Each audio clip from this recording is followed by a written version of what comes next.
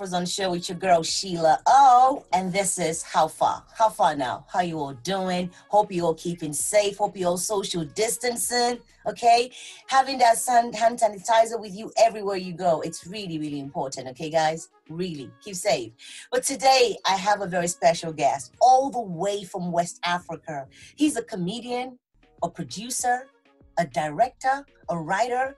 He began his career all the way in 2007, I believe. And since then, he has written several sitcoms, organized very popular concerts with A-list international artists, popularly known as Bovey. But he began his stand-up comedy, Bovey Man on Fire, in 2013, which he has hosted in Nigeria, at the O2 Arena in London. He's done tours here in America. He's gone global, y'all. Bovey, how far? Ajay, I'm good, man. I'm good and I'm excited to be here, man. Bovey, what's in your cup? My cup? Your cup. What are you drinking? Coffee. Okay. Okay, Bovey, let's get right to it. Thank you so much for being my guest here on the Afrozone Show and the How Far series. So tell me, Bovey, how is comedy received in Africa? Okay, so the thing is that comedy has come to stay. People love it because it's our way of telling our story. Comedy has evolved over the years in Nigeria because in the beginning it was very animated.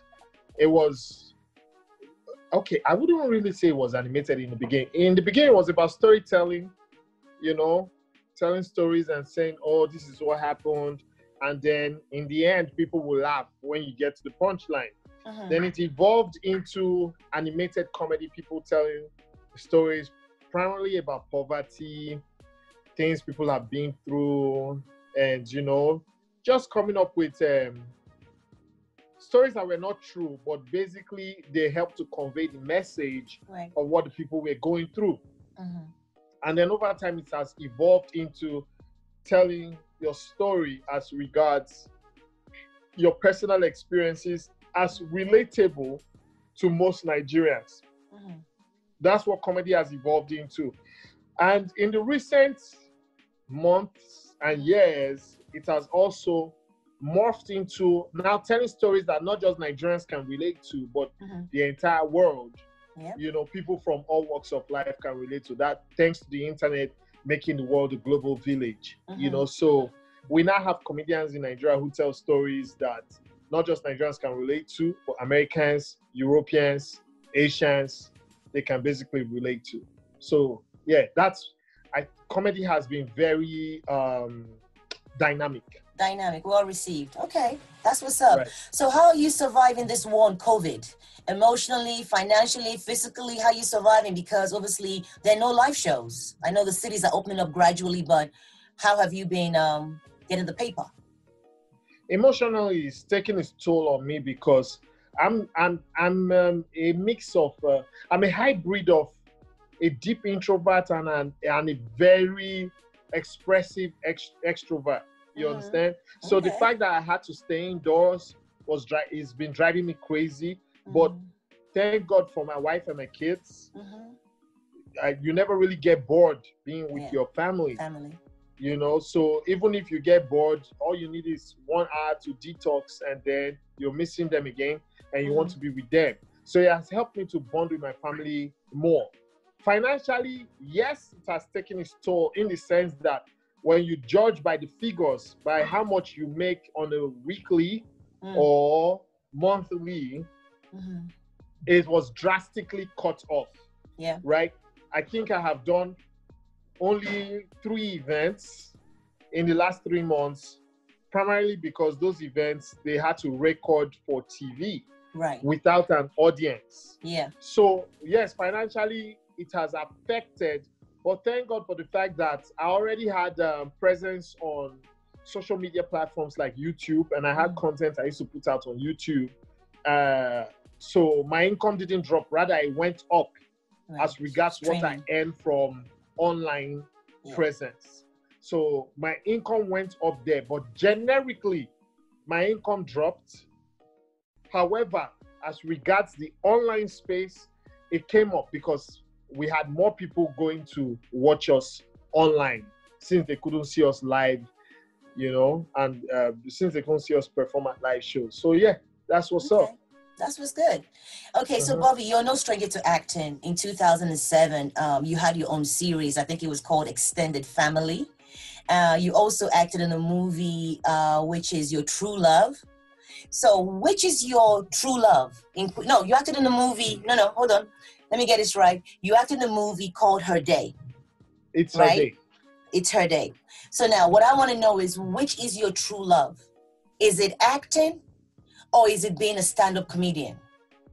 Artistically, I'm polygamous by nature, which means I love stand-up comedy and I love acting. That's a good one. I also love writing. I also love writing a whole lot, you know, because I've done 2 sitcoms and then my online series Back to School, making it 3, and I wrote all of them. And they've all been successful. They've all been hits. Thanks be to God, you know. So I really can't pick one of them because I can't substitute. I make love to my writing on Monday, make love to my acting on Tuesday, make love to my stand-up on Wednesday. Polygamy, okay. I'm very polygamous by nature, you know. I love them equally, and it helps me because they're all intertwined. Right. You need to be a good storyteller to be able to do stage. You need to be a good storyteller to be an actor, to translate and a story basically, and transport that story by dramatizing it. Right. You know, so I really can't pick one, but I think I've reached that point of comedy where I'm getting bored. So I want to reach out to a wider audience, which is not just Nigerians or Africans. I want to reach out to all races. So while I'm working on that, I'm like, okay, now is the time to focus on the movies, which is where I actually started, you know, and I'm going to show the world that I have what it takes to be the Denzel. Yeah, acclaimed actor. And the Tom Hanks. All of the above. The fusion. Bobby, what is the concept behind Bobby Man on Fire?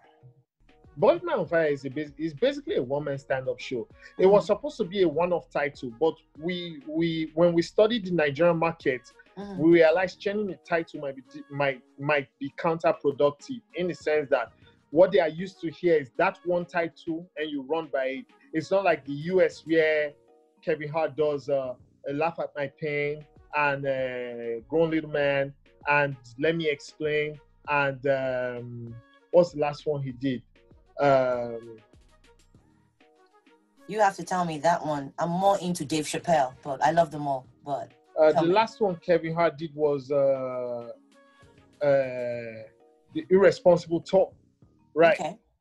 Yeah, Dave Chappelle did Sticks and Stones, did the other ones and all of them. I love Dave Chappelle as well. You know, so what I'm saying is, the standard practice is comedians name every special by a different name.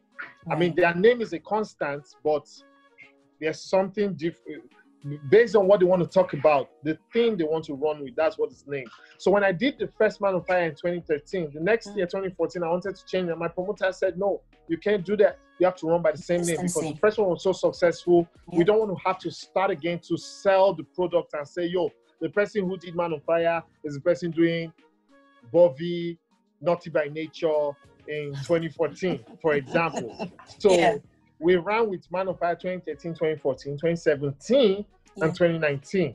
But I made it clear in 2019 that was the last one, and I was going to change the title moving forward. Okay. All right, that's what's up. Bobby, have you ever experienced a night of no laughs? When I say a night of no laughs, have you ever been in a position whereby you told a joke and the way you rehearsed it in your head wasn't the feedback you got from the audience? If you've ever been in that kind of position, how did you bounce off from it? When my career started, I had those moments, primarily because I used to be very scared. But what I now realized was that a joke can be funny, but the comedian can not be funny.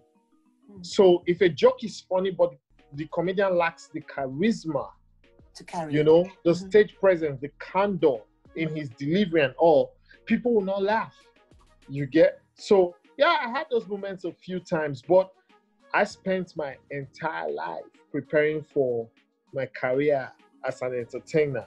So they were far and few between. However, when they happened, because I always prepared the script, I always prepared what I was going to say. It was easy to say, oh, they didn't laugh at this, so I moved on to the next one. You get that's just has been my approach, and it has worked for me.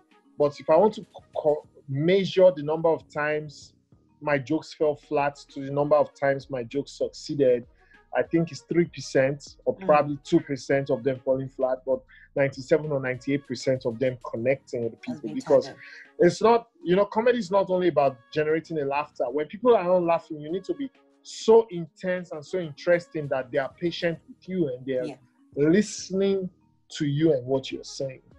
Right. And that's one method I've always applied. How do you how have you managed copyrights? I mean, how are comedians protected from intellectual property rights or plagiarism? People copycatting your jokes. Does that exist? Can you copyright a joke? To be honest, I don't know, man. And that's because of the the prostituting nature of comedy. Let's go. It's because of the prostituting nature of, a prostitute cannot be loyal to one customer. Basically, that's what they sell. So comedy is such that if I say, oh, I met a girl, Sheila, and me and Sheila had a one-night stand, for example, someone can pick up the same joke and say, I met a girl, Nicole, and me and Nicole had a one-night stand. Now, it's your joke, but he's tweaked it in the beginning. So in the beginning, I used to fight comedians who used to tell my jokes, right? But it's, I don't think you can copyright jokes. Right. You can claim ownership to a joke, but it's hard. It's very hard because of the flexible nature of storytelling. And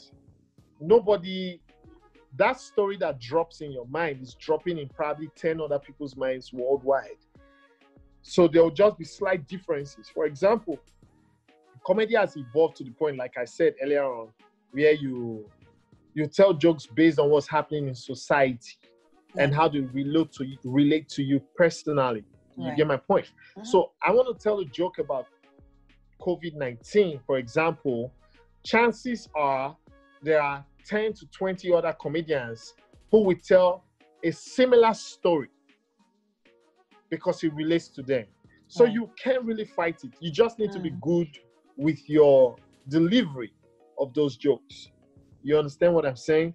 Totally get it. You have to carve your niche.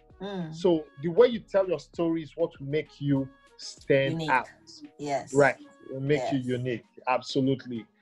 So I don't know if people can copyright jokes, all well and good, because what's so annoying is when somebody copies your joke verbatim. Another thing that can be very annoying is when somebody copies your joke verbatim and then takes it to the next level by making it more interesting. So it's two things that make you angry. Why? One, you copied my joke. Two, you made it better than the way I said it. You get what I'm saying?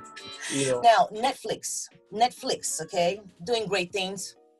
They've come to Africa. They've been there doing a lot of stuff in Nollywood and stuff. Is there a Netflix comedy series or Netflix comedy special done by any West or East African? I know there's been in South Africa. Has there been any for West or East? To the best of my knowledge, I don't think there's any yet. There was Comedians of the World that featured mostly South African comedians. They lumped them together. And it's a good thing for the industry, especially when for Africa, right? But presently, there's none. Before the pandemic, I was in preliminary talks with aggregators who were like, oh, okay, you need to record a special, because they seen me perform and they know that I can hold my own for roughly an hour to 1 hour, 20 minutes, right? But they was like, oh, you need to record it and then we'll market it to Netflix. And I'm like, no, you need to let Netflix know there's somebody who can give them what they want. An original. You That's know, right. because I'm an original. I don't want to make content and they would say, oh, okay, yeah, you have your content, bring it. Let's see. Is it good enough? Because that's where the negotiation starts. Yep. And then I'm used to the big check now, and I don't want a small check no more. No. You get the point. But post-pandemic, post-COVID, we just might have to see how we can tell our stories comedy-wise without the audience and sell it to them. Because one thing I do know about Netflix is that if the content is good, they will buy. They'll buy it. They will buy, you know. If the content cuts across, they will buy. Yep. So we are hoping to get to that point, especially because when you consider the Nigerian comedy terrain, what makes our comedy very interesting, what brings out the juice is the pidgin English. Yeah. But the world don't understand pidgin English. And then you record in pidgin English and do subtitling, it takes away the juice of the joke. If you have to read it, you get my point. So as comedians, we're now trying to fine-tune our presentation skills and see how we can, you know, tell the jokes in English in a way that it will be funny, not just to the world, but to our primary base. You don't lose your indigenous base. Yeah. My indigenous base. Thank you. Yeah. Absolutely. So yeah, that's what we're working on now. And hopefully, I'm not in a hurry, man. I just want to make sure, like everything I've done before, people connect with it. You know, I'm not about quantity, which is the money, for example. I'm about quality. I want to touch people's hearts, not just their pockets. I want to touch their hearts, you know, because if I touch their hearts, I'll touch their pockets deeper. Straight away. Straight away. Bobby, who are your US and UK, you know, style influences? Like, you know, who are the people out there? I know we mentioned Kevin, we mentioned Dave. I mean, where do you drive your inspiration from your international counterparts? I mean, you're international, but you know what I mean? Those in the Western world, like, who are you influenced by heavily with comedy? Okay, I'll answer that question in two parts. Okay. First off, every comedian who has decided to hold the microphone has influenced me one way or the other. Every single comedian. I don't just learn from comedians who are good. I learn from comedians who are bad. Some comedians can be so terrible. So I learn from them how not to be terrible. Not to do it. I learn from them how not to goof on stage. I learn from them how not to be boring. And then for the comedians who are funny, it's tricky because I also learn from them how to connect with my audience, but not try to be like them. I try to be as original as possible. Having said that, the people who have touched me emotionally the most on an international scale, Richard Pryor, Dave Chappelle. Yeah. Right? Solid. mean, like I said, the others have touched me, from the Kevin Harts to Eddie Murphy to Chris Rock to Tiffany Haddish. Tucker, Chris Tucker, name it. Benny Mark, Chris Tucker, Seinfeld. Ricky Gervais. Yeah. I love all of them. Gina Yashere. There's so many. Gina's of dope. course, there's so many that are not as popular that I love their style, because I'm not just a major actor in comedy. I'm also a consumer of comedy. I love to be an audience member. Yeah. You know, to enjoy what comes with it. So your first customer. And then the late Benny Hill. The British Benny Hill. That's what's up. Yep. I loved him right from when I was a kid. And my mom aided it unknown to her, because I remember saying, "Why are you so crazy about this guy?" She said, "Because when he get on stage, he doesn't need to say anything, and I'm already laughing." Yeah. You know, so I got hooked on Benny Hill as a kid. It's time for the segment called Talk the Talk, okay, Bovie? So America is fighting a war right now of racism and police brutality, which we're taking really, really serious. We're out here marching, all sorts happening, standing up and speaking up for ourselves. What is Africa currently fighting? I use the word currently because I know Africa be fighting things every day on the regular. But what are you currently fighting right now in your territory that you want to speak on? We're fighting COVID. We're fighting COVID-19. We're fighting COVID-19. Mm-hmm. I mean, this virus has made us realize that nothing else really matters as much as staying alive and staying together and being there for each other to make sure we survive. Life is the most important thing. We have fought corruption for years. We have fought nepotism for years. We have fought tribalism and all that, But for me, what's most important is recognizing that it's blood that flows in our veins. I mean, AA, B plus, B positive, right? And if I needed blood today, it wouldn't matter if the person is from my village or my state or my country or my race. If his blood matches mine or her blood matches mine, it would work. They will give me save your blood. Life. Right, to save my life. So I think the most important thing for us is to realize that we are all human, and our backgrounds doesn't really count. Don't matter. What's most important is that we are relatable as human beings by blood, and by language. Okay. What's next for you, Bovie? What's next for you? What should we look I'm out making for? Movies this year. Okay. I want to make a movie this year, and this decision didn't come because of COVID-19. I was going to say, is it COVID that decided this factor? I made my first movie in 2015. It was released in 2016. It's going to be on Netflix next month. Awesome. It's Her Day, know, and that's 4 years ago since it was released.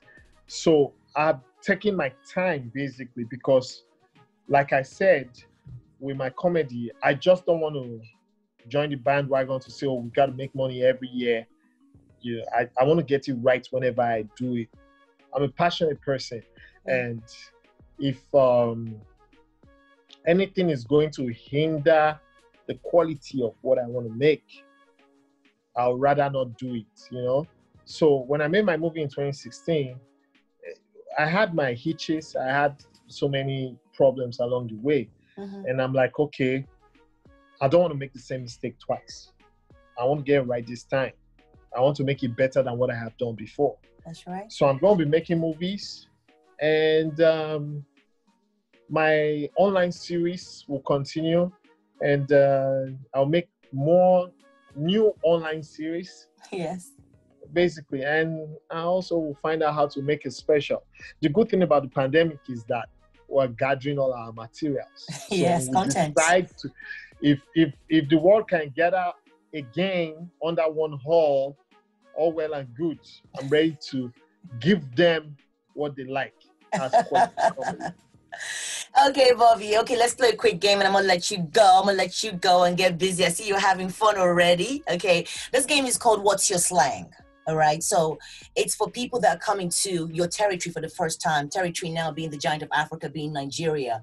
What are the first 4 slangs you would advise them to learn so they can communicate? They can communicate with anybody from the airport to wherever else. What are the first 4 major Nigerian slangs you're gonna put out there for anyone who's watching the AfroZone show How Far Now to pick up before they come into your turf? Go. What's your slang, Bovie? What's your slang?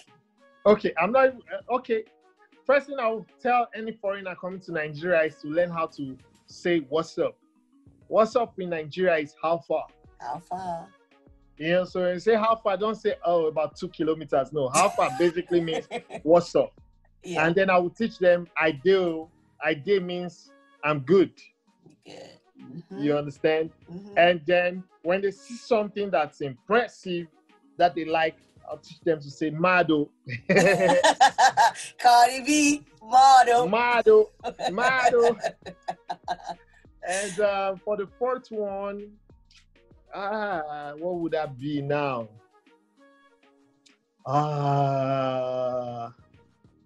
What if police stops them? What should they say?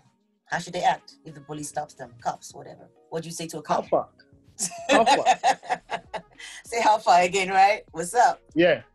And okay, so I've given 3 things they will do, or rather 3 things they will say.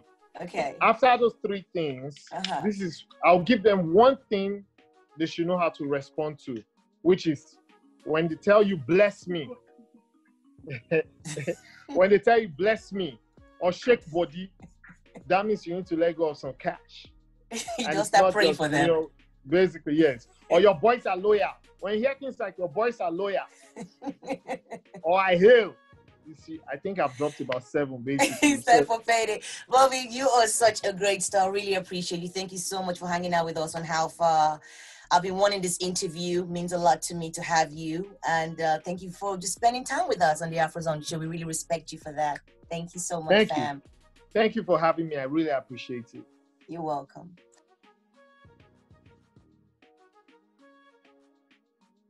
Hey, what's up, my people? Forget that smoke is coming out from my mouth. I just want to let you know you're on to How Far, the #1 online show. This is where you get to know everything that's going on around the world, especially through the eyes of African entertainers. How Far.